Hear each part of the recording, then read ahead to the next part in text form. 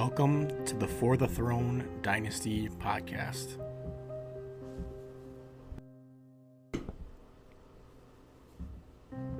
Starring your defending champion, Randy of House Santarelli, Ryan of House Palmer, Logan of House Meyer, Tyler of House Para, Danny of House Sladkey, Jake of House Hollyfield, Andy of House Pollock, Michael of House Sladkey, Justin of House St. Peter, Steve of House Ellinger, Garrett of House Sturkin, and Will of House Larson.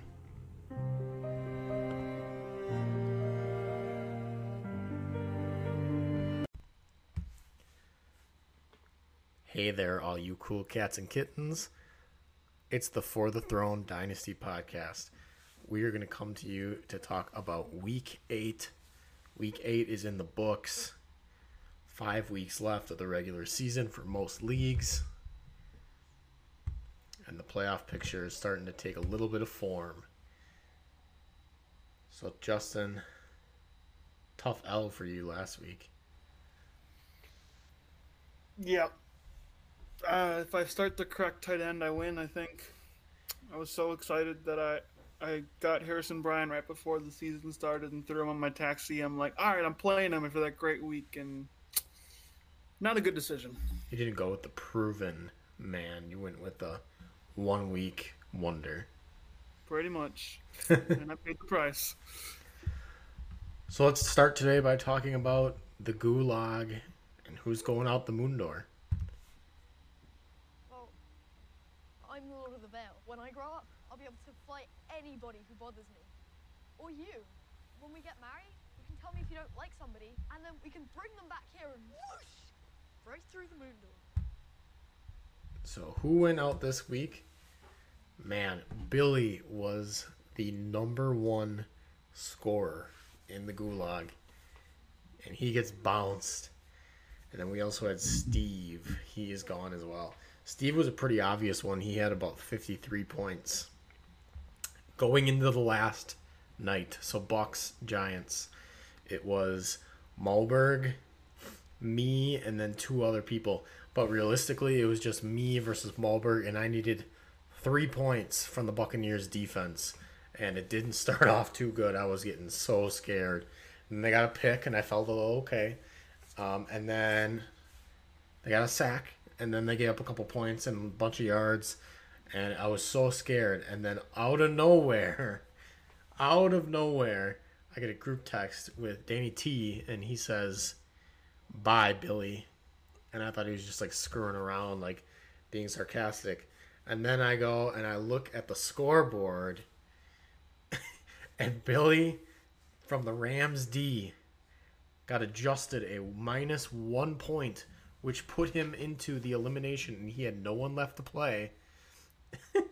And he was livid. Yeah, that was rough. So he started 4 different group chats to tell people how much Sleeper sucked. He pulled the Randy card, saying Sleeper's the worst. Sleeper is the worst platform of all time. He went on Facebook into every single league, every single chat that he knew I would see. But he never said it was my fault. He said it was Sleeper's fault. He even went as far as to change his Gulag username from Bucks and 7 to Sleeper Sucks D. And sadly, he got bounced, and he had a powerhouse of a team. James Conner, Derrick Henry, DeAndre Hopkins, Mark Andrews, Adam Thielen, Deontay Johnson, Gronk. Just absolute stud team. He's gone. And it's actually very sad as well, because in year 1, he won the whole thing. He beat you in week 17. I know you love hearing that. Yep. Fuck week 17 forever. And then last year, he actually was the runner-up. So he is taken first and second, and now he takes 17th place. So out the moon door he goes. We are now down to 50% of our teams. It's now a 16-team league. Rest in peace to Billy. And then waivers ran today. So let's talk about some waivers that did run for the Gulag. Starting first, DeAndre Hopkins. He went for $599 to Malberg. And the next closest was $350 bet. We also had a Derrick Henry winning by Sneaky Siggy by $351. I really, really wanted him. I think I put in a bet for like $297 or something. Didn't get him. Going back to that DeAndre Hopkins one, Malberg has had Patrick Laird on his team for Gulag. He had no idea who the guy was for this entire year. And he hasn't spent like barely a penny of his free agent money. So instead, he goes out and gets one of the top 5 fantasy receivers. Good pickup. But he uses 60% of his budget to do it. Yeah. So that's some rough management there. And additionally, he still has Jason Sanders, the kicker for the Dolphins, on his bench. He held him through his bye because he said he was on fire. Yet since coming back from the bye, he has not played him once. I don't know how he made the top 16.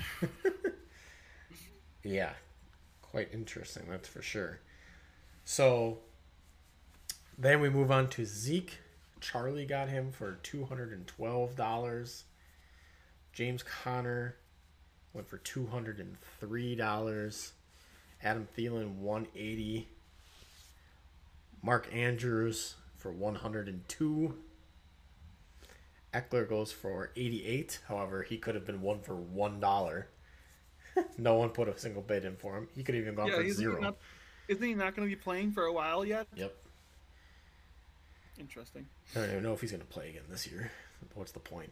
Deontay Johnson goes to Sam for 40. Herbert goes to Drew for 39. And then Gronk, in the first tie that was not $1 or $0, goes to Kayla for 26. She tied me. She had the tiebreaker due to points 4. So that is the Gulag Week 9 waivers in summary. So let's talk about some cookies. Cookie! Nom, nom, nom, nom. Oh, nom, nom, nom, nom, nom, nom. Okay, so if we take a look this week at the Week 8 cookies, quite a few top scoring performances. So starting with the quarterback, I got a cookie with Patrick Mahomes, 46.64 points against the New York Gase Jets. Yeah, that helps. Anybody going on the Jets against the Jets defense is going to get some points. But when you have the best QB in the league, that definitely helps. Then we have 2 running backs. This one hurt. Delvin Cook with 48.6 by Randy. He had almost 200 scrimmage yards. He had 4 touchdowns. He broke every tackle that a Packer even attempted on him. That was a hell of a game. Randy gets 48.6. And then Ryan, Alvin Kamara, back-to-back cookie winner, 25.3 for Ryan's team. Did you notice that you always switch if you call him Kamara or Kamara? I did not know. I guess I don't even know the correct way to say it, so that's probably why. So they were just talking about this on Footballers this morning of how to properly say it. It's Kamara, according to him. It's the same situation with Robert Tonyan, people had been calling him, but it's actually Tunyon. Or like Tyrod Taylor and Yes, Tyrod Taylor. And I will never call him Tyrod. So let's move on to the wide receivers. Name we've been seeing a lot lately. Devontae Adams, 30.3 to you. And then another name who I'm slowly but surely rising up my overall dynasty rankings. DK Metcalf, 40.1 points to Will. No, he cannot just do the 9 routes. He can do so much more. DK Metcalf goes to Will for that cookie. That was an incredible game. Then we get back to your team with Travis Kelce, 24.9 from you. So kind of the stack there with Mahomes Kelsey has been very good to you this year in fantasy. That it indeed has. Helps that they're playing the Jets. The two flexes then for cookies, we start with Tyreek Hill to Little Slads with 25.8. The second flex also goes to Little Slads. Robert Woods with 28.4. Good week for his flexes. Then we go to the kicker position, which actually tied. We had Ryan Suckup on Monday Night Football get 15, and then we had Michael Badgley of the Chargers get 15. I believe we gave it to Michael Badgley because he kicked the longer field goal for Danny, correct? Yes. Yep. And Sleeper gave Michael Badgley that cookie as well, so we went with what Sleeper had, and because he kicked the longer field goal. Yep. Defensive lineman, we have Khalil Mack, 9.5 points for Little Slads. Him and Aaron Donald both tied. I believe that the tiebreaker we used was more tackles because they had an identical stat line outside of that. Yeah, I think Sleeper also had Khalil Mack as well, not Aaron Donald. So we did it the math first, and then Sleeper agreed with us, so we knew what we did was good. At linebacker, my guy Bobby Wagner with 14.5 points. Great performance out of him. Robbed of the MVP trophy. The defensive Tony Dungy is ridiculous. Yeah, they were just talking about Tony Dungy because Mike Tomlin passed him for, I believe, most victories by an African American coach. So, defensive back, we have Jesse Bates for Ryan. I believe he was just a random pickup. We had been talking about him in the offseason. He was on Stirk's team. Stirk got rid of him. Ryan picked him up. He scores 15 for Ryan. And then the last player who was back off an injury for the past few weeks, Darius Leonard for the Colts. When he is healthy, he is probably the number one linebacker in fantasy. The health is the problem. He was healthy this week, and he balled out. 14 points for Randy's team. Not like Randy's team needed that much more help, but he got it. Yeah, that's for sure. So let's take a look first at the player totals at the position. So leading it for quarterback, we have Patrick Mahomes. He's got 3 cookies right now. For running backs, we have Alvin Kamara with 4. So 50% of our fantasy weeks, more than 50% if you count his buys for him individually, Alvin Kamara has gotten a cookie, followed up by James Robinson and Dalvin Cook, each with 2. Wide receivers tied at the top. We have Devontae Adams and Adam Thielen, each with 3. And then we have a 4-way tie with 2 between DeAndre Hopkins, Calvin Ridley, Tyler Lockett, and DK Metcalf. Notice in there we see 2 Seahawk names.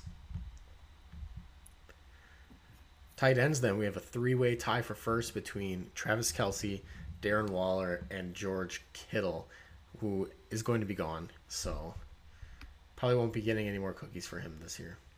That's sad. Such a good player. Kickers, we only have one guy at the top, Young Hoku with 2. By the way, it's also, speaking of names that we mispronounce, it's not Young Hoku, it's Young Wei Ku. I don't care. I'm still calling him Young Ho. I do remember that one, but I definitely call him Young Ho without even realizing it. Defensive lineman at the top, Myles Garrett's still there, 3, and then Aaron Donald has 2. Linebackers at the top, we got Bobby Wagner with 2. And then defensive backs still at the top, we have Budda Baker with the only one more than once. He has 4, so he's in a similar situation to Kamara. That's crazy. So this week's total for cookies, it was 338.04 for our optimal lineup.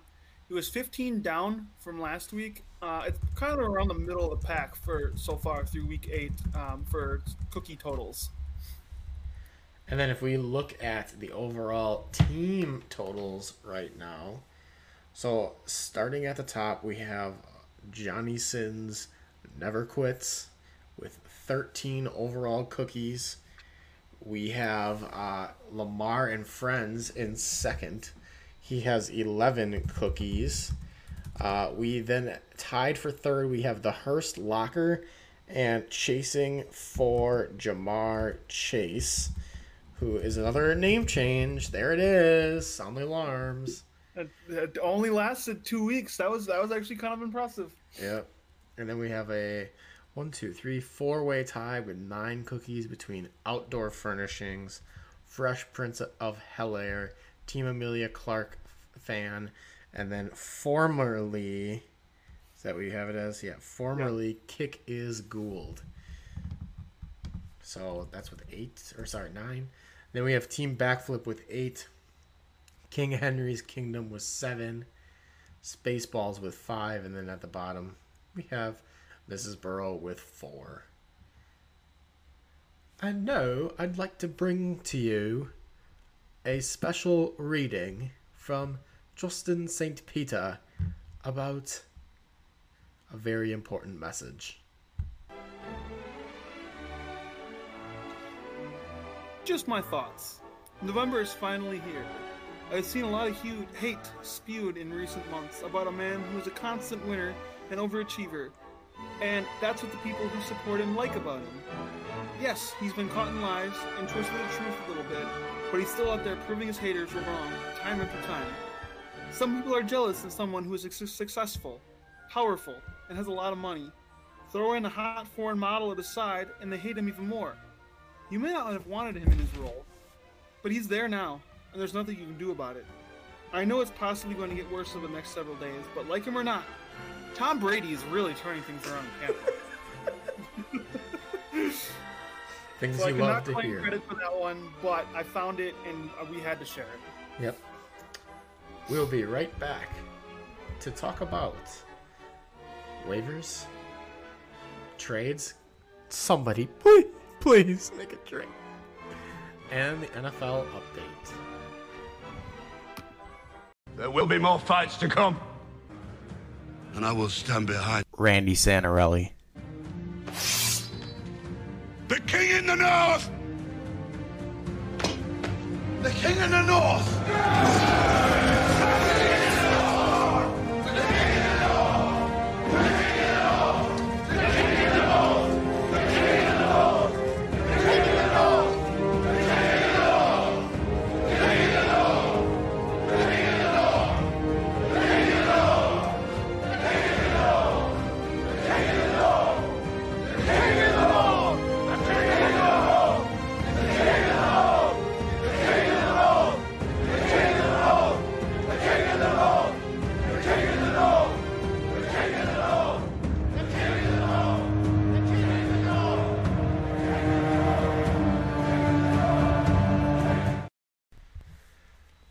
Let's talk about some waivers that just went through today. We had quite a few. I believe there's 13 that were in there. So that's exciting to see. Starting at the top. So we'll go back and forth here. Jordan Wilkins goes to Spaceballs for $26. A lot of uncertainty right now with your guy, Jonathan Taylor, who, by the way, the footballer is called Trent Richardson, due to early injuries and inefficiency. And there was 4 bids down on Jordan Wilkins. Yeah, that was a lot of money, but it is warranted for right now. Wilkins had a great game last week. Jonathan Taylor is not Trent Richardson, not at all. Yeah, he's a little banged up, and he hasn't had the greatest rookie season, but he's still a solid fantasy point performer, and he's still going to be the future back for the Colts. And your team. And my team. What do you got So next? let me have Kirk Daddy putting down $15 on your boy, Troy Maine Pope. No, he is not my guy. They literally pulled him off the practice squad randomly. You were pretty excited about him on Sunday. Well, you asked who he was, so I had to tell you. Yeah, he came from the practice squad. He's I don't even know how. They were running all over Denver, which is crazy because their run defense is actually not bad. Yeah, Troy Maine Pope. Little Slads gets my twin. Yeah, it's crazy that Sturk put in $15 for him, and the only other person that put a bid for Sturk and Lefty had 0 on him. Oh, wow. He wanted another running back. So Little Slads puts down $13 on Nick Mullins, my twin. He was on my team. I dropped him. He's now on Little Slats' team. Had to get another guy because he doesn't have Fitzpatrick anymore. Sad. Bought Fitzpatrick. Then Jake went out and spent $5 to get Emmanuel Agba, the defensive end from Miami. Awesome. Then Stirk makes another transaction, picks up Marvin Hall, Lions wide receiver for $5. His role could be expanded. We'll see. Especially Kenny Galladay, but ooh, what happened with Matt Stafford today? Well, he could be back. They're saying that he was in a high contact potential, for the risk. But as long as he still tests negative all the way through Sunday, he can play Sunday. Oh, okay. I just saw the update from Schefter a little bit ago. The next one is Will dropped him. I had to go pick him up. My team name has been The Kick is Gould because of Robbie Gould. He is no longer on my team. And I got my guy, Rex Specs, for $3. I'm not sure what I'm going to name my team yet, but I love this guy. He is my kicker for a long time, hopefully. Then Tyler Irvin goes to Will for $1. I know you're excited about him in Sarcasable. Yeah, for sure. I mean, in Sarcasable, when you got 32 teams, you're kind of like scraping the bottom of the barrel for a few of those guys, but Irvin could have a pretty expanded role tomorrow with all the injuries. Then we have Spaceballs. Spending $1, go get Ross Dwelly from San Francisco because we know they love their tight ends. And with Kittle out, with Jordan Reed uncertain if he's playing tomorrow, at least Dwelly starts tomorrow.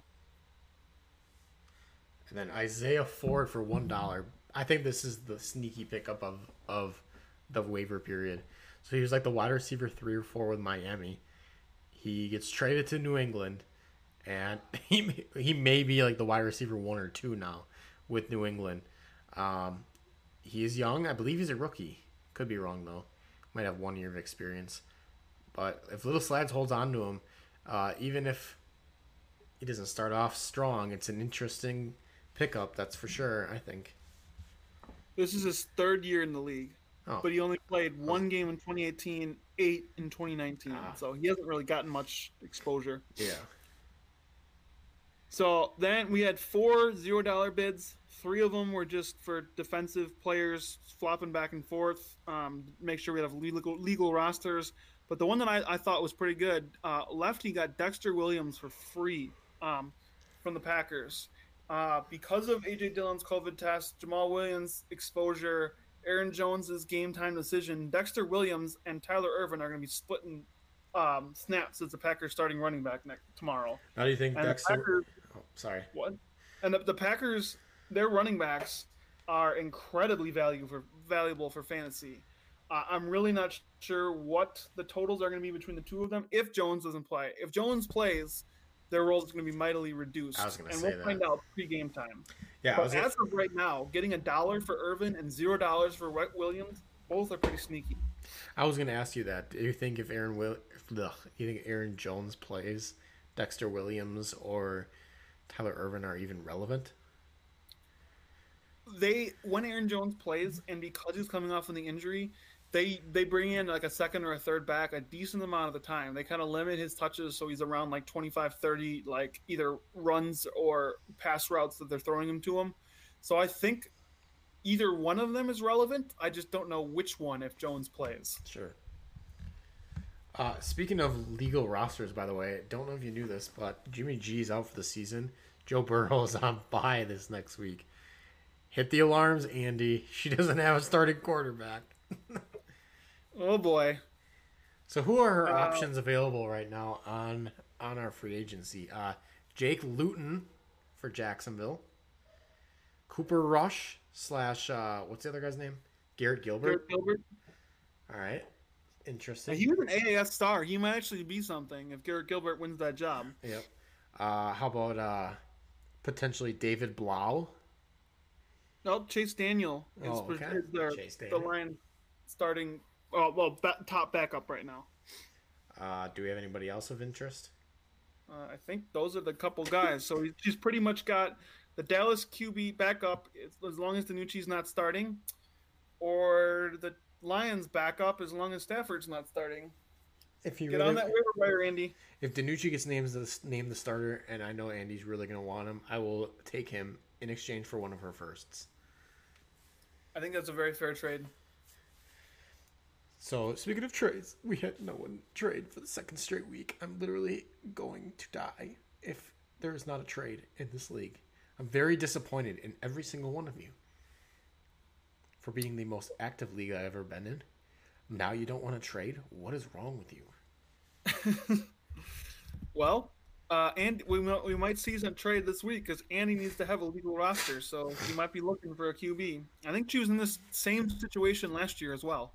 Yeah, I believe she was. And she had to go and trade because she had Cam Newton. He was out or got cut, either one. And she had to go trade for Jimmy G. That's why having at least 2 QBs, sometimes even 3 in this case, you need some depth at that QB spot, especially when all of the QBs are snatched up. In my other famous dynasty league I'm in, it's only 8 teams, and you can always get a decent QB off the waiver wire if you need them. This league, that's not a thing.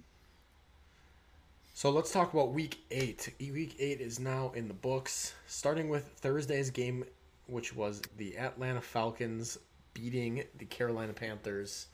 Calvin Ridley gets hurt. It was a complete messy fest. It was rainy, muddy, and Week 8 was really highlighted by wind, to be honest. Mike Davis has really, really fallen off in the last couple weeks. I'm assuming that the Panthers are hoping they can get Christian McCaffrey back rather quickly. But Julio Jones had a really good game, 7 catches for 137 yards. And Curtis Samuel actually kind of showed up as well for them. Yeah, I mean, the only thing I remember from this game is that Teddy got almost decapitated on a really dirty hit. That Ridley got hurt, Julio Jones had a really good game, and the Falcons actually held a lead. Yep. The Panthers had a chance to go down the field and score, and Teddy, I think he threw a pick. But that game feels like it was ages ago. Moving on to the second game, we got my Chargers, of course, which started a conversation in the chat about Anthony Lynn. But the Chargers blew another game. They looked incredible. They were destroying the Broncos. Justin Herbert looked great once again. Broncos looked bad. Melvin Gordon was pretty bad as well. Philip Lindsay's just so good. And I was saying this in the offseason. Didn't really make sense for them to go out and get Melvin Gordon because Philip Lindsay is definitely, in my eyes, a starting running back. And then just a lot of other nonsense happened in that game. I'm just... KJ Hamler catches a touchdown as time expires. I'm just sick of losing close games, but I'm numb to it at this point. How mad are you at Drew Lock for his dancing? After Okay, that honestly might have pissed me off more than the actual loss. His stupid ass finger dancing. If you're gonna dance, at least do something cool. But he's skipping around with his fingers. I'm like, dude, literally, you're not cool. Yeah, I will be perfectly honest. I didn't see much of this game until the end when the Chargers were all of a sudden going down again. The last drive was insane. Drew Lock looked like a competent QB. I'm sorry about the Chargers. But what you're saying about Philip Lindsay holds true. When they signed Melvin Gordon, I'm like, well, what the fuck? Philip Lindsay is a good running back, and he was a Pro Bowler, and he had a pretty solid year last year, too. I thought I was going into the year with Jonathan Taylor and Philip Lindsay as my starting running backs. Yeah. I still think going into next year, Philip Lindsay will be a starting running back because Melvin Gordon will either have a reserve role or potentially even cut because Philip Lindsay's good enough that they don't even need him. Yeah. So I agree with that take. I'm sorry about the Chargers, bro. There were some interesting questions put up in that chat. Unfortunately, they didn't follow the proper format. Yep, didn't follow protocol and put their mailbag questions in to the Google form. Therefore, they are void questions. They were lost in the mail. I need to hit the breaking news sound really quick from a piece of news I just got. Breaking news! Breaking news!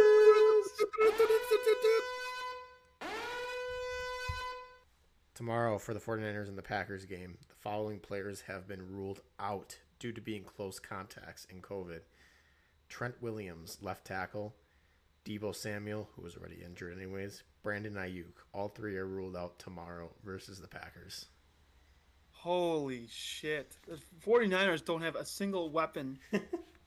Kendrick, have no one. Kendrick Bourne has COVID. Brandon Ayuk's out. Deebo Samuel's out. Who's their new wide receiver one?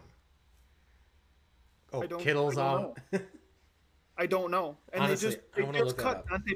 They literally just cut Dante Pettis Yeah. yesterday. Oh, I forgot about that. And then he was claimed by the Giants. Yep. right. Their top Trent three Taylor? running backs, I believe, Coleman, Mostert. No, the top 2 running backs are out. I saw something earlier today. It was there are only 3 offensive starters that are even going to be on the field that were the same people that played against the Packers in the championship game last year, and they didn't touch the ball. It's 2 starting offensive linemen and Kyle Juszczyk. None of the other players that were even on the field that caught a pass or that ran the ball or threw the ball are going to be the same players that were on the field. This is going to be a shit show of a game. All right, so listen to this. Jimmy G, this is the 49ers offense. Jimmy, I'll go through defense too. Jimmy G, IR. Tevin Coleman, out. Raheem Mostert, IR. Deebo Samuel, out. Richie James, game time decision, leaning out. Chris Thompson, not the running back, IR. Brandon Ayuk, out. Kendrick Bourne, out. Travis Benjamin, out. Jalen Hurd, IR. Jordan Reed, IR. George Kittle, IR. Other important names: Solomon Thomas, IR. D Ford, IR. Ziggy Ansah, IR. Oh my gosh. Nick Magabosa, IR. Kiko Alonso, out. Richard Sherman, IR. Jaquiski Tart, out. Oh my God! Could the Jets beat this team? I don't know. It's I'm not going to discount because Kyle Shanahan's a great coach, and the Packers are missing a couple key guys. Compared to the 49ers list is nothing, but they could be without Aaron Jones and Bakhtiari, who was really felt last week. Their other cornerback Kevin King and some other smaller guys in smaller roles, but that's nothing compared to what the 49ers are facing. I think the Packers' only big question mark tomorrow is going to be who plays running back. But if they lose to the 49ers, yikes. I just saw Rob Domofsky post about how the Packers were flying to This was actually recently. This was 2 hours ago. Yeah, because they left for San Francisco because they weren't sure if they were going to be able to leave on time because they weren't sure if the 49ers were going to be able to do anything. Yeah. So let's go back to the NFL games here. Moving on to the Patriots losing 21-24 to the Bills. Cam Newton looked bad again. The offense looks bad. Also, speaking of looking bad, though, Josh Allen has actually I don't want to say he's bad because he's not. But at the same time, the defense, oh my gosh. People were talking about how much of a force that defense was going to be. And people are running all over the Bills' defense. And they barely sneak out a victory versus the Patriots. But they moved to 6-2. That is big. I mean, who wants to win the AFC East right now beyond the Bills? The Dolphins. Patriots don't look good. The Jets, they have Adam Gase, so they're not going to look good. The Dolphins are trying, and they're getting frisky. Their defensive special teams went off, which I'm sure we'll talk about soon, but we'll get to that in a second. Then we move on to the Bengals. The Bengals pulled a big upset against the Titans. 31-20 victory. Joe Burrow looked really, really good. Derrick Henry still looked good. And COVID Davis, since coming back from COVID, oh my gosh, like all season to be honest, he is the number 2. He's basically like the 1B because he gets targeted way more than A.J. Brown. But COVID Davis has looked really good, and I'm so glad I got him for Taysom Hill from Will. Never forget. He lost that trade with Taysom Hill pretty badly. He definitely won the next trade where he got Antoine Winfield. Oh, yeah. Because as a rookie, he's balling out right now. Yep. But yes, the Joe Burrow looked great. Bengals, all of their weapons look really good. I'm surprised they didn't try to trade John Ross. Or AJ Green. Yeah, I mean, AJ Green too, but John Ross especially. Like, he was a first-round pick 3 years ago. He's still going to have really good value. And he's been pretty much benched. AJ Green looks disinterested, but everybody else in that team looks really good. Like, I mean, the defense has they're young. Line's not looking great. Defense is all right, but the offensive weapons, the Bengals are going to be a force in maybe 3 years, 2 years, Yep. because they got the QB and they got the weapons they need for him. The Titans was definitely a big letdown game. Tannehill played solidly, and COVID Reed Davis and AJ Brown had really good games, and that's kept him in that game for him. By the way, before I forget, because we were mentioning John Ross and AJ Green. By the way, yeah, John Ross, poor guy, posted all over Twitter like saying how much he wants to be utilized and they don't use him. He's just very fast. I don't know if he has the skill set to be a good wide receiver, but he also hasn't been utilized in one. But We'll never know. yeah, we may He's never really good know. at receiver because they really didn't use him. The first 2 years, he looked really good in flashes, and then would get hurt. And ever since, they really haven't used him. So Now, before I forget, we cannot go this episode without talking about the Packers once again. Fuck up the draft. Don't make a single move at the trade deadline, yet they were linked to Will Fuller, and it seemed like Will Fuller was willing to go to Green Bay. They had AJ Green on the block. They had Curtis Samuel potentially being willing to trade. I did hear that the Packers were not willing to give up a second-round pick. Is that because they wanted to use it on another AJ Dillon type player?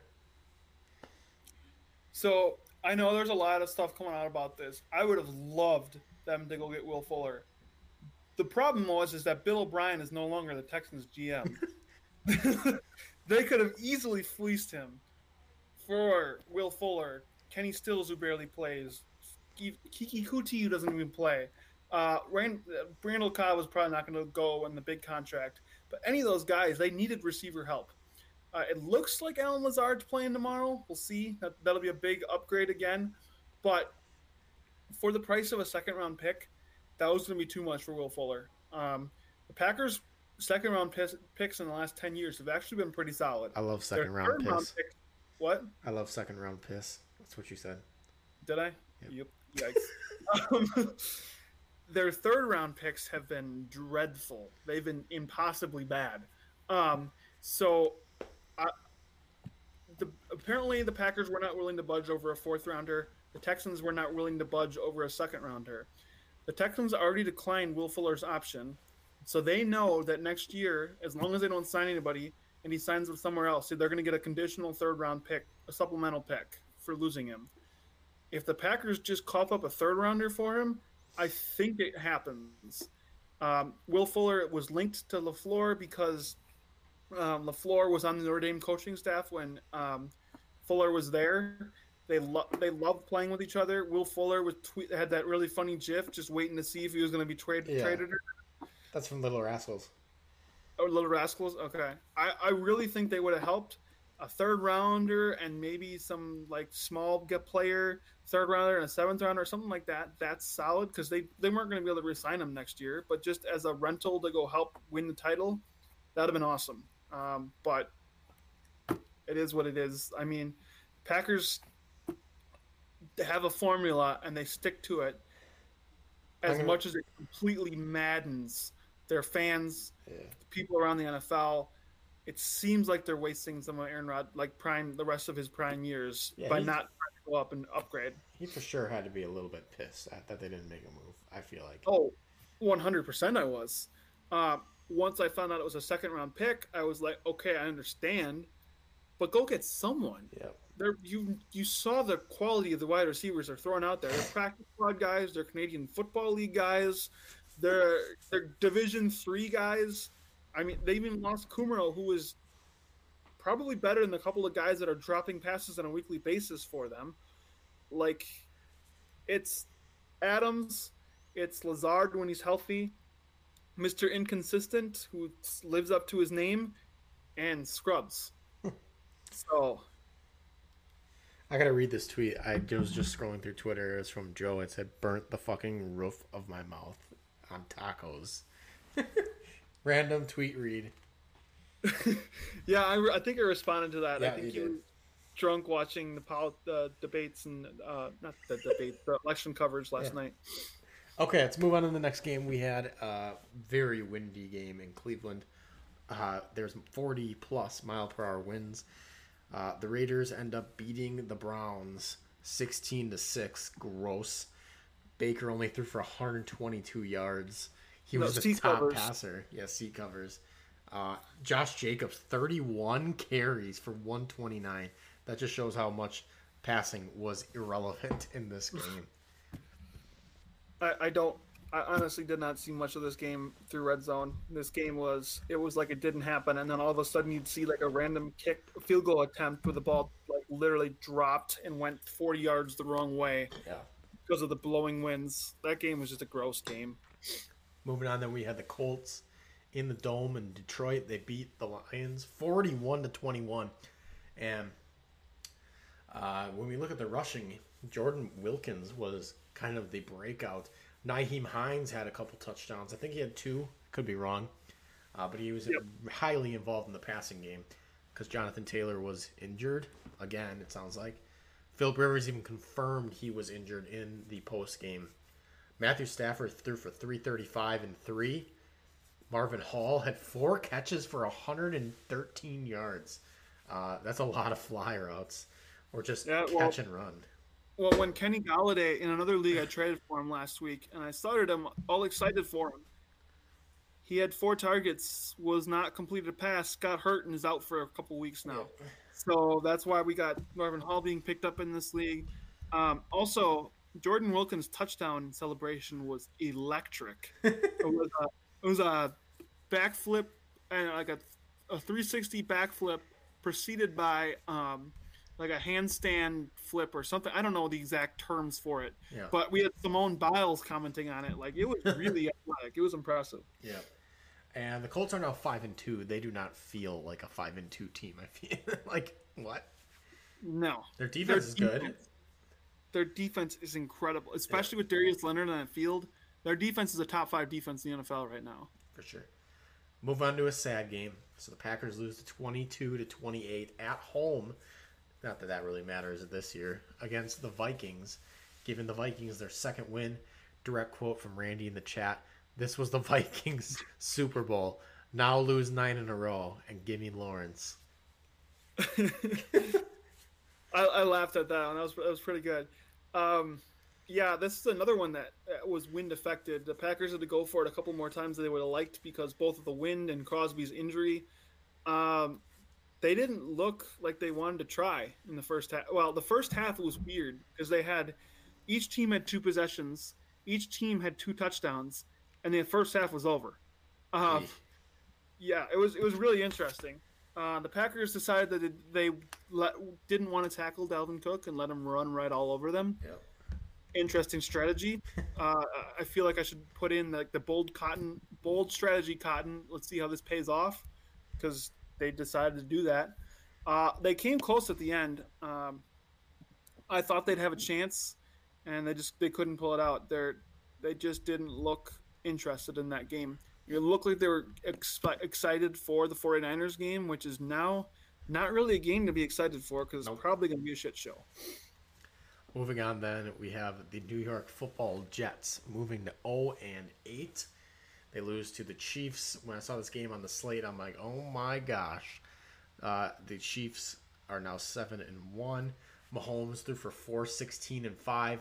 He did not throw for 5 touchdowns. They're those stupid underhand shovel passes that I still do not consider a touch pass. It's basically like a run. I know Mecole Hardman had a really long one. I think that Byron Pringle even had a couple. Travis Kelce had a shovel pass touchdown. So, leading rusher of the game was Frank Gore, 10 carries, 30 yards. Yeah, I love the stats coming in there in the second half where they're like, the Jets are down by a lot, and still Adam Gase is having them run on first down and second down, setting them up for a long third down, which they can't complete because they have no weapons for Sam Darnold to throw to. Going back to what Randy said about Trevor Lawrence, I don't think he's going to be on the board because the Jets aren't going to win a game. And if they do, they're only going to win one.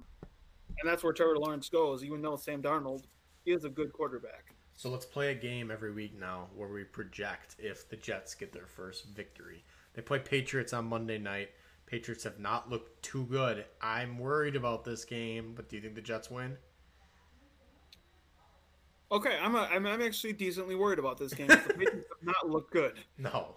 I do, And they have injuries on their defense, I'm not too. as far as saying the Jets are going to win this, but this one's could be a close one. We might see primetime Sam Darnold Monday night. But he's actually injured right now. We could see primetime Joe Flacco. Joe Flacco plays, the Jets don't have a chance. If Sam Darnold plays, then I think it could be a little bit interesting. I still expect the Patriots to win. So the Adam Gase, I don't know how he still has a job. So are you saying yes? Or are you saying no that the Jets do not win? I don't think they win, but it's much closer than I thought it was going to be. Yeah, I know. I mean, does it matter if it's home or away? Patriots don't have fans. Jets, do they have fans? No.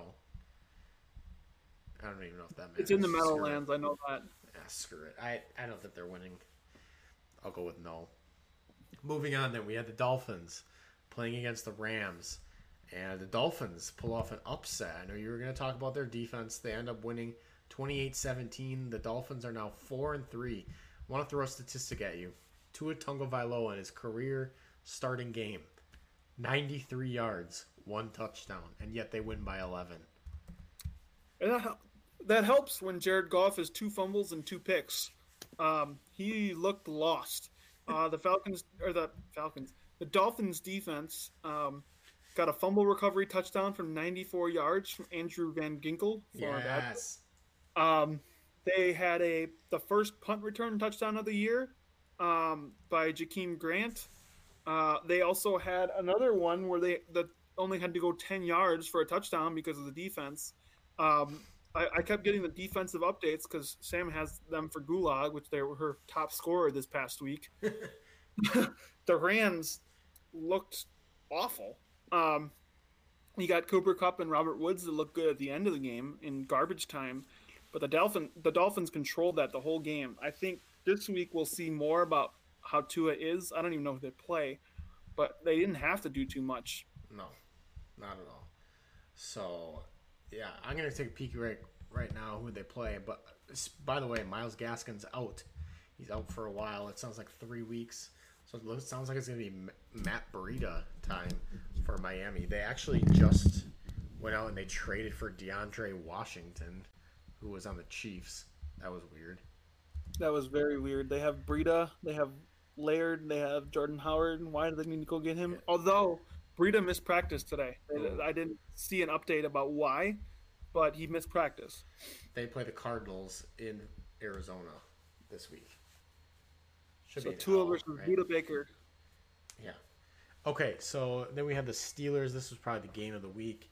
Steelers defeat the Ravens 28-24. Steelers moved to 7-0. Ravens moved to 5-2. Lamar looks like ass once again. He only throws for 208 yards and 2 touchdowns. He had, I believe, less than 100 yards in the first half. J.K. Dobbins looked pretty solid. He had 15 carries, 113 yards. Gus Edwards looked really solid as well, with Mark Ingram being out. And really the only bright spot for the receiving core was Willie Snead, who had 5 catches for 106 yards. Big Ben didn't even have a crazy game, and he doesn't really need to have a crazy game because they have so many weapons. I believe Chase Claypool had the game-winning touchdown. By the way, weekly reminder, Chase Claypool is on Andy's taxi squad. Can't forget. Good reminder. Lamar did not look good whatsoever. I think he had 2 picks and a fumble. There was something else I was going to talk about with the Ravens. Oh, yeah, J.K. Dobbins. Some of the advanced stats show that he is like the most effective runner per rush attempt in the NFL right now. But he's not used that much yet. I think with the Ingram injury, although Gus Edwards looked really effective, I think Dobbins is the RB1 from now on for the Ravens. Now, we played a game with the Jets where we project if they win. Let's play a game with the Steelers if we project if they lose. Steelers play at the Dallas Cowboys this week. What do you think? Well, I don't know. If Gucci Danucci is playing, I'm going to have to go with Gucci Danucci. Now, in all seriousness, Steelers are going to be 8-0 for this week. Yep, same. Then we move on to a game that was in overtime. The Bears lose to the Saints, which I'm going to call the Javon Wims game. because I know there's a little bit of detail that has come out about something that may have happened a few plays prior. Of course, it was with the dude that Michael Thomas punched. That guy just seems like a complete tool, but he's like poking people. That's what they were talking about on Pardon My Take. But anyways, the Saints beat the Bears 26-23 in overtime.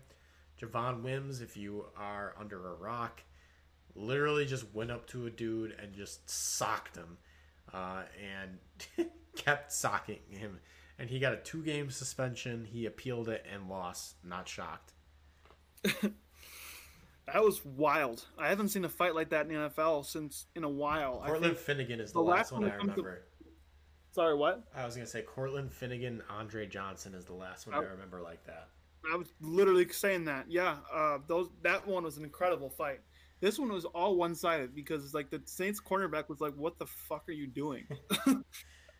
And then he eventually started defending himself, and the teams came together and trying to pull each other off of each other. But that was insane. Also, the Bears, yikes! Like the Saints had that one, I think, and then the Bears came back to make it interesting, and the Saints had it one again. Foles was all over. It was the roller coaster ride that Nick Foles is. Trubisky came in for one play, and now has some serious injury to his throwing shoulder on that one play where he got tackled hard. That I just saw. Like I don't know what to think of either of these teams right now because the Saints didn't look great and the Bears didn't look great either. Yep. On the positive for the Bears though, I think they found that good kicker in Cairo Santos. He looked pretty good, even with the wind. Yeah, he did. He kicked with the wind. That's part of Chicago, Green Bay, like maybe even Cleveland too. When you find a kicker that kicks with the wind, you keep him, which is why it was so dumb when they dumped Robbie Gould a few years ago. Speaking of Robbie Gould, 49ers and the Seahawks. Seahawks win by 10. Russell Wilson throws 4 touchdowns. DJ Dallas, 18 carries for 41 yards. That is so inefficient. That's 2 yards a carry. And the touchdown, though. But then DK Metcalf doing his thing. 12 catches, 161 and 2. Man, he just looks so good. It was really funny. It was like I saw a stat too. It was like the most volatile fantasy receivers week to week. Tyler Lockett, DK Metcalf, Mike Williams, and I don't remember the other 2. Also, then they had the top 5 fantasy scoring receivers, and both DK Metcalf and Tyler Lockett were in that top 5. It's really hard to know which one you're playing each week. It just put them in the lineup, but you just don't know what the points total is. Because 1 week ago we had Tyler Lockett with 52. This week we get Metcalf with 40. Yeah. And also the 49ers did not look good, but we're seeing they had guys dropping like flies. Nick Mullins in the fourth quarter had a crazy game, but we'll see how he does this week when he has no weapons. Yeah. So Jimmy G is out for the season. No, he's not. Not necessarily. I don't know. That's a tweet I saw though. I thought he's out 6 weeks. I saw. Yeah, 6 weeks. Mm-hmm. And then I saw 8 weeks for Kittle. Season, though. Yeah. Okay, so then the Cowboys, quite the awkward game on Sunday night. Gucci DiNucci goes 21 for 40 and a 180 for yardage. Travis Fulgham continues to be the breakout star. Could have been on the Packers. They got rid of him. Dale Moss's buddy. So Cowboys lose 9-23. The Cowboys are now 2-6. They're 0-4 on the road. The Eagles are now 3-4-1, and they're in first place at 3-4-1. But they are getting a lot of weapons back. So I think that their record's going to be a lot better than some people may think it's going to be. Or like obviously we know that the NFC least is horrible. I think they could have, for NFC East standards, a pretty decent record. Like, could they honestly be like 8-7-1? Technically, that's above 500. They're going to be hosting a playoff game. I think they could get to that if they get hot. Their weapons are coming back. Fulgham looks great. Boston Scott is filling in great for Miles Sanders. With the Cowboys, it was funny watching, Pardon My Take, discuss the game because like DiNucci was doing some insane things. He was trying to throw in curveballs. Yep. He was he threw so many balls that should have been picked. And then they were really going crazy over that fumble that was somehow not called down. And the Eagles ran it back for a touchdown. Like, it was a legitimate fumble. The guy was down because they were fighting over the ball, and then all of a sudden the ball squirts out and the Eagles running back for a touchdown. I didn't understand that. It could have been a little closer, but the Eagles by far outplayed them. The Cowboys couldn't do anything on offense. Even though Carson Wentz had multiple turnovers, he did not look good. Nope. And then our last game was the Buccaneers. Somehow the Buccaneers only win by 2, 25-23.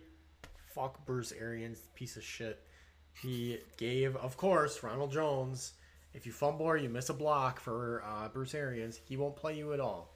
And he did the exact same thing for Ronald Jones. He fumbled for the first time in like 150 carries or something like that. And what happens? Leonard Fournette's on the field, rest of the game, and he sucked.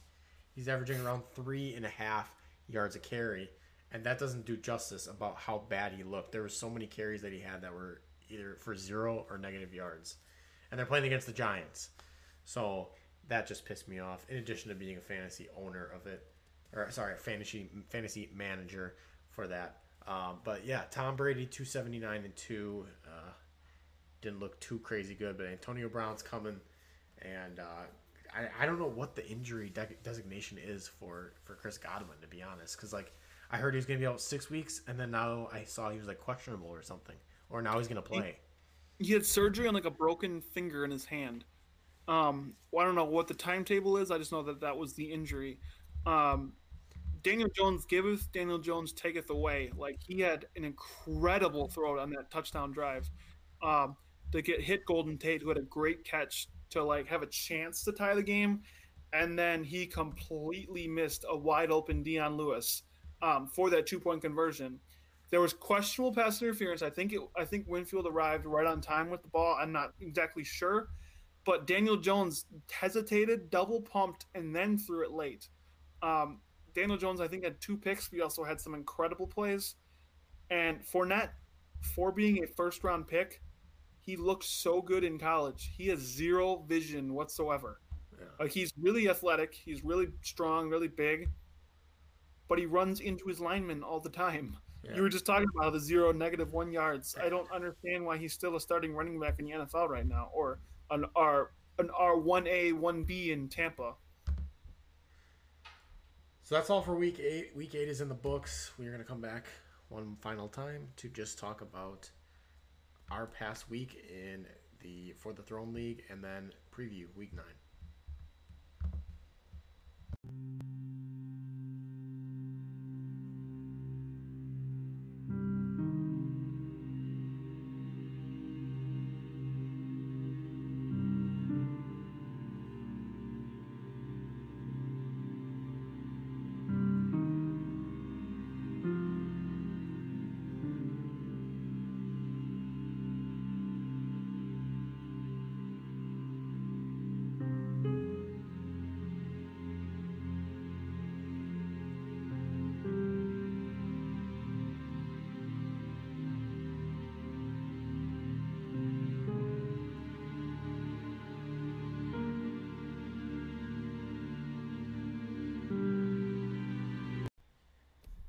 So we start in week 8 with my matchup, the Hurst Locker versus Kickus Gould in his final kicking opportunity. Stirk ended up beating me 146.46 to 136.24. Going into Monday night, I thought I had a chance, and then Ryan Suckup had 15 points, and I was done. Stirk really didn't get much from Josh Allen. He only had 12.5 points. Josh Jacobs had 12.9. Jamal Williams, in his final role as a starting running back for a while with the Packers, had 18. Keenan Allen had 21.7. Juju had 13.7. He flexed Hayden Hurst, like his team name. He had 10. And Jerick McKinnon had 14.9. And I already talked about his 15-point performance from his kicker. For my squad, I had Matt Ryan, since it was Kyler's bye week. He gave me 18. Darrell Henderson and Jonathan Taylor both had garbage games to go along with Devontae Parker and Amari Cooper's 1.5. Thanks, Gucci Danucci. I stupidly started Harrison Bryant instead of Eric Ebron. I think I would have won if I started Eric Ebron. I'll just double check that real quick. I would have, I believe. Or it would have been much, much closer.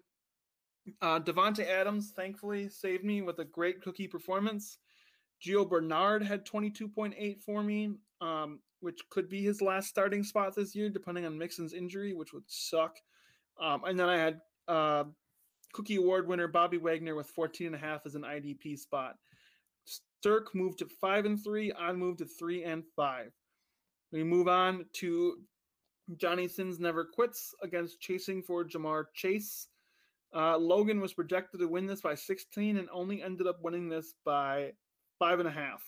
161.7 to 156.02.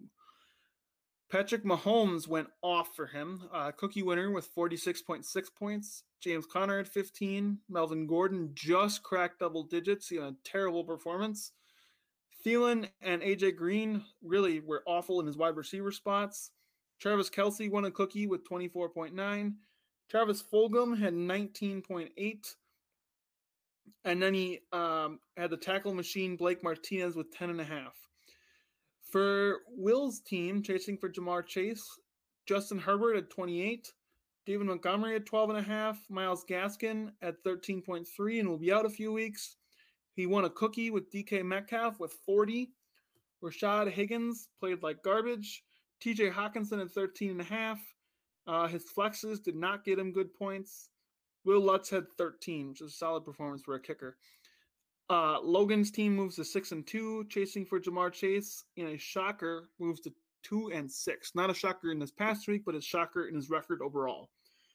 Then we move on to Outdoor Furnishings versus Team Backflip. Outdoor Furnishings was projected to win by 8. Both teams vastly underperformed, but Outdoor Furnishings ended up winning by 2. Seat covers with a terrible performance for Outdoor Furnishings, only 7.8 points. Warming the Pine, I believe, had 14.7 for him. Yard Bench, Awesomeness, who got hurt. Both Falcons did not play great. Outdoor Speaker System had 10.6. Outdoor Griller with not a great performance in the tight end spot. Garden Gnome with a really solid performance in the flex spot. Disco Ball really underperformed with only 1.6. The Legend Continues had 11 in the kicker spot. And One Stripe had 11.8 in the DB spot. We move to Team Backflip, where Tau Kappa Epsilon had 28.5. Both of his running backs did not score over 10 points. Both of his wide receivers did not score over 10 points. His tight end and one of his flexes didn't as well. He thankfully flexed Gronk in at his flex spot to get 14, and that was it for people that actually scored over 10 points for his team. Outdoor Furnishings moves to 6-2. Team Backflip moves to 3-5. We move on to Fresh Prince of Hilaire versus Lamar and Friends.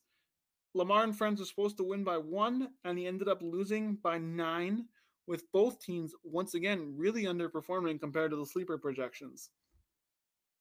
Fresh Prince of Hilaire had Carson Wentz with 12.6. Both running backs didn't score in the double digits. One of his wide receivers didn't either, but Stephon Diggs had 15. Noah Fant had 11.7. Wayne Gallman streamed in with 13.2. Robbie Anderson had 9.8. Cookie winner Mason Badgley had 15. Roquan had 11. For Lamar and Friends, Lamar Jackson with a not great performance, 2 interceptions and 2 fumbles, but he still had 18 points. Cookie winner Alvin Kamara, who knows, had 25.3. Boston Scott just cracked 10. Wide receivers and tight ends all with really rough performances. He started Kenny Golladay with a big fat 0 thanks to that hip injury. But he did start T. Higgins with 14.4. Eric Kendricks had 10. And cookie winner Jesse Bates had 16. Lamar and Friends falls to 4-4. Fresh Prince of Hilaire climbs to 5-3. Let's call him Alvin Kamala. Alvin Kamala? I like it.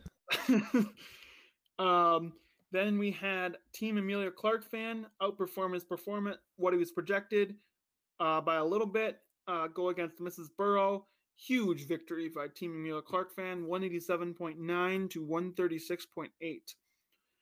Amelia Clark started Russell Wilson, Mr. Unlimited, with 36.7. Dalvin Cook, I already talked about, with 48.6. AP did nothing for him, but it didn't matter because he had Mike Evans with 16.5. AJ Brown had 12.4. Julio Jones had 20.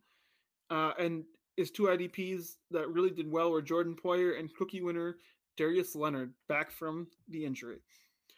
For Mrs. Burrow, she had Joe Burrow, starting with 22.8 points. Leonard Fournette just cracked 10. Wide receiver and running back beyond that weren't great, although Cooper Kupp had 23. She got 12 out of Evan Ingram and 21.4 out of the great game by Curtis Samuel. And she had 11.5 from Malcolm Jenkins in the IDP spot. Team Amelia Clark fan moves to 5-3, while Mrs. Burrow falls to 0-8. We might have to play a game with her record too to see if she'll have a chance to win this week. Yikes. Then the final matchup of the fantasy performances was Team Spaceballs with a very vast underperformance. He was projected to lose by 5, and he scored 18 under what he was projected, where King Henry's Kingdom gets the victory, 165.1 to 139.5. Team Henry's Kingdom started Jared Goff with 12.2. We already talked about how terrible a performance he had, but he still got 12 fantasy points. Derrick Henry had 17. Todd Gurley had 10. Tyreek Hill had 25.8. Robert Woods had 28.4. Those were two cookie winners right there. You got nothing out of the tight end spot. Jimmy Grandpa didn't do anything. Sterling Shepard at 16.4, Jalen Reagor at 13.2, and Jerome Baker had 10.5 in the linebacker spot. We move on to Spaceballs, who had Commander Zircon with 19.2, Lone Star underperformed, Bartholomew underperformed, Spaceball Trooper had 19.6, SB the Flamethrower had 23.1, but will be out tomorrow because of close contact with COVID. Yogurt on IR for the rest of the year with a rough performance. Below, you got hurt. Dark Helmet had a great touchdown catch from 20.7 points. Eagle 5 didn't do too much. Spaceballs, the kicker didn't do that great. Mega Maid, Dr. Schlotkin, and Comb Guy didn't score well. And I'm still disappointed that BJ Goodson does not have a nickname for his team. He didn't perform well either. He should be called guy number 2. Call guy number 2. I like it. Little Slads ends with a record of 4-4. Spaceballs drops to 5-3. And that was week 8. We move on to week 9. So in week 9, we got Johnny Sins Never Quits going up against the Hearst Locker in a 6-2 versus 5-3 matchup. Right now, Sleeper's projecting a 8-point victory for Johnny Sins Never Quits. In the quarterback, he's got Patrick Mahomes. He's got James Conner and Melvin Gordon, Thielen and DeAndre Hopkins for wideouts, Kelsey at the tight end, COVID Reed Davis in the flex, and then Justin Jackson right now in his second flex versus Las Vegas. So he's going to start a Charger, it looks like. Yannick Ngakoue now with the Ravens. He is projected to start. Harrison Smith, Shaq Thompson, and Blake Martinez is the other IDPs. Blake Martinez is such a stud. And it's actually the Blake Martinez TJ Watt. Stirk and I made a swap, so I'm happy that I actually got Blake Martinez. That was a good trade. And TJ Watt's pretty solid too. On the Hearst Locker side, he's got Josh Allen against Seattle, juicy. Josh Jacobs and David Johnson in his running backs. Wideouts, he's got Keenan Allen and Juju Smith-Schuster. At the tight end, he's got Darren Waller, and then flexes Jerick McKinnon, which Jerick McKinnon in the minor league football game tomorrow, and Will Fuller in his second. I'm surprised. He's actually probably pretty happy about that because if Will Fuller would have been traded, there's no way he would have played this week. No, but he still has like Dobbins and Crowder and other guys on his bench he could have put in there. So then his IDPs, he got Leighton Vander Esch, who Will dropped, T.J. Watt, K.J. Wright, and then Kazir White, who is on the Chargers. So if the projections would hold, Johnny Sins Never Quits would be 7-2, and the Hurst Locker would be 5-4. Moving on to the second matchup, we have D. Slatke, Fresh Prince of Bel-Air going up against formerly Kick is Gould. Sleepers projecting a 3.5-point victory for formerly the Kick is Gould. On Fresh Prince of Bel-Air side, he's got Teddy Bridgewater starting, and he's got Mike Davis and Clyde Edwards-Helaire. Wideouts, he's got Hunter Renfrow and Stephon Diggs, with Noah Fant at tight end. Currently, his flexes are Matt Breida, who I know you said missed practice today. Who knows what that's about? And Robbie Anderson. Hamstring injury. Oh, okay. We have in the IDPs Cam Jordan, Jayon Brown, Tyrann Mathieu, and then Abella Danger's Man, Roquan Smith. On your side, we have Kyler Murray going against Miami. Running backs, we have Philip Lindsay and Jonathan Taylor, both questionable right now. Wideouts, we got Devontae Parker and Amari Cooper. Tight end, Eric Ebron, flexes, Devontae Adams and Brandon Cooks. And then Rex Specs Baby at your kicker. So excited. IDPs, you got Big Z, Zadarius Smith, Bobby Wagner, Justin Simmons, and Matt Milano, who I believe is a new guy to you, right? Yeah, I had to get someone because Quan Alexander got traded. They don't know if he's playing or not. So if projections held, D. Sladkey, Fresh Prince of Bel-Air would be 5-4. You would be 4-5. Third matchup, we have Outdoor Furnishings playing against Spaceballs, the FFT. Sleeper is projecting a 2.5-point victory for Spaceballs. On Outdoor Furnishings, oh my gosh, this is the nickname bowl. How did I almost forget? So starting right now for Outdoor Furnishing, we have Come On Guy, 3.46. Running backs, we got Backyard Lights and Giant Sombrero and Shades, who is questionable at the moment. He currently does not have a wide receiver 1 in his starting lineup. And Darius Slayton, Outdoor Speakers. Tight end, he has Outdoor Griller. And then flexes, he has got Garden Gnome and Disco Ball. And for IDPs, we're right now looking at Lava Lamp, Deacon Jones Ward, winner 2019, one stripe, and no nickname, Emmanuel Agba, who is a recent pickup. On Spaceball side, then, we have President Scroob. So President Scroob versus Come On Guy at the quarterback matchup is going to be nice. Running backs right now, we have Lone Star and then no nickname Jordan Wilkins. Wide receivers, we have The Space Special and SB, the Flamethrower, who, by the way, is not going to be playing tomorrow. Tight end, we got Prince Valium, and then flexes, we have Dark Helmet and Eagle 5. IDPs, we have Mega Maid, Dr. Schlotkin, Comb Guy, and then no nickname Tyrell Adams. So we gotta have some like rivalry game names, like college football, because nickname ball I like that we gotta keep that. That's got to be for Spaceballs and Cascade for sure. And then we'll see what else. For sure, Will and Tyler would be the Dak plus 2 seconds for Aaron Rodgers Bowl. But after this matchup, if projections held and for whatever reason Jake didn't start a second wide receiver, Spaceballs would be 6-3, and Cascade Bear Outdoor Furnishings would be 6-3 as well. Next matchup, we got Team Backflip versus Lamar and Friends. Sleepers projecting, oh my gosh, right now a 63-point victory for Lamar and Friends. On Tyler's side, we have Tau Kappa Epsilon, love myself a good frat, at quarterback, Aaron Rodgers. Running backs, we got James White and is that Dexter Williams? It's only a 33-point victory. Yep, I can't add 33. But yes, Dexter Williams. Okay, so Dexter Williams. Wide receivers, we got LaVisca Chenault and Antonio Brown. At tight end, then we got Rob Gronkowski, and then flexes, he's got his Cowboys, Gallup and Lamb. Will they combine for more than 0.1? To be determined. For IDPs, we got Jason Pierre-Paul, Levante David. This is actually kind of funny. Buda Baker and Jordan Hicks. 2 Cardinals, 2 Bucks. Yeah, that is pretty good. It's kind of crazy that he has both Antonio Brown and Gronk, both guys that have been out for a while, and he held on to, and now he's getting a chance to start them. hopefully that pans out. So then on Ryan's, we got Lamar Jackson, who's looked like ass, and now he gets the Colts defense. Gross. Running backs, we got Kamara and Chase Edmonds. I'm expecting huge things from Edmonds. Wide receivers, we got DJ Moore and Tyler Lockett. Tight end, we have Tunyon. Flexes, we have DJ Chark and Cole Beasley. And then the IDPs, you got Chase Young, Eric Kendricks, Pierre Desir, and Kenny Moore.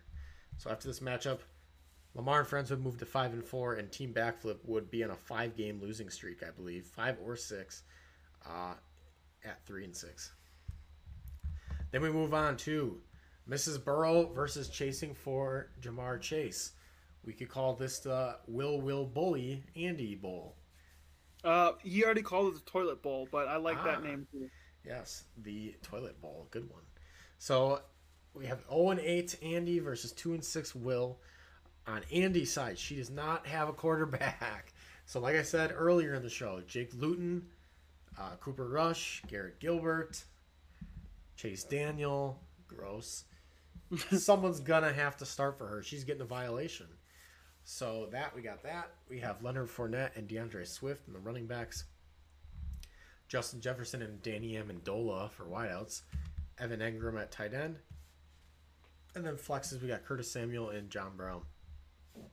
For IDPs, Isaiah Simmons, Danny Trevathan, Malcolm Jenkins, Demario Davis. On Will's side, we got Bucks and Sixes Doppelganger NFS. I don't know what NFS means. So that's the quarterback. I don't either. Running backs, we got James Robinson and David Montgomery. Wide receivers, DK Metcalf and Father Time. Tight end, we have TJ Hawkinson. And then flexes, we have Risky Business and KCMO and Chicago Bear Killer. For IDPs, we have Bradley Chubb, Devondre Campbell, and Antoine Winfield Jr. and Chris Jones. After this matchup, Will would be 3-6, Andy would be 0-9. Then we move on to Randy's matchup. He told me he's worried because he's hit by buys again, but yet his team is still stacked. So right now, Sleeper is projecting Team Amelia Clark fan to beat King Henry's Kingdom by 10 points. On King Henry's side, we have Nick Mullins starting at quarterback, baby. And then running backs, we got Derrick Henry and Michael Hasty. Wideouts, Tyreek Hill and the Washington football team. And then tight end. Yeah, he basically is the team. So That's true. Jared Cook at tight end. Flexes, we have Damian Harris and Todd Gurley. And then IDPs, we got Jalen Smith, Kevin is it Bayard? I'm not sure. I think it's Bayard. Jerome Baker, who, by the way, he kept in the keeper draft, never forget. And Khalil Mack. On Randy's side, we got Mr. Unlimited at quarterback. Running backs, we have Dalvin Cook and Adrian Peterson. Wideouts, we got Mike Evans and A.J. Brown. Both those guys could pop off or have absolute duds from what we've seen. Tight ends, we got Dalton Schultz right now. Flexes, Traquan Smith and Julio Jones. IDPs, we got Joey Bosa, Fred Warner, Jordan Poyer, and Darius Leonard. I think he is the best starting floor for IDPs in our league. I'm not sure what he's talking about too much about buys. Like, the only buy is, like, Goddard and Miles Sanders, but Sanders was hurt. Yeah, he was out already. So, I don't know, maybe Dallas Goddard, but still. Mm-hmm. So, after this matchup, Team Amelia Clark fan would be 6-3, and King Henry's Kingdom would be 4-5. So that's all we got from this episode of the For the Throne Dynasty podcast. Remember, if you have any mailbag questions, feel free to post them in the pinned message. We will answer as many as we possibly can. So we have 5 weeks left in the For the Throne Dynasty podcast regular season. We get on to playoffs. And believe it or not, right after playoffs, we have rule proposal, we have the draft lottery, and then free agency locks. Trades can still be gone. Dynasty never ends. So, thanks for listening to this episode.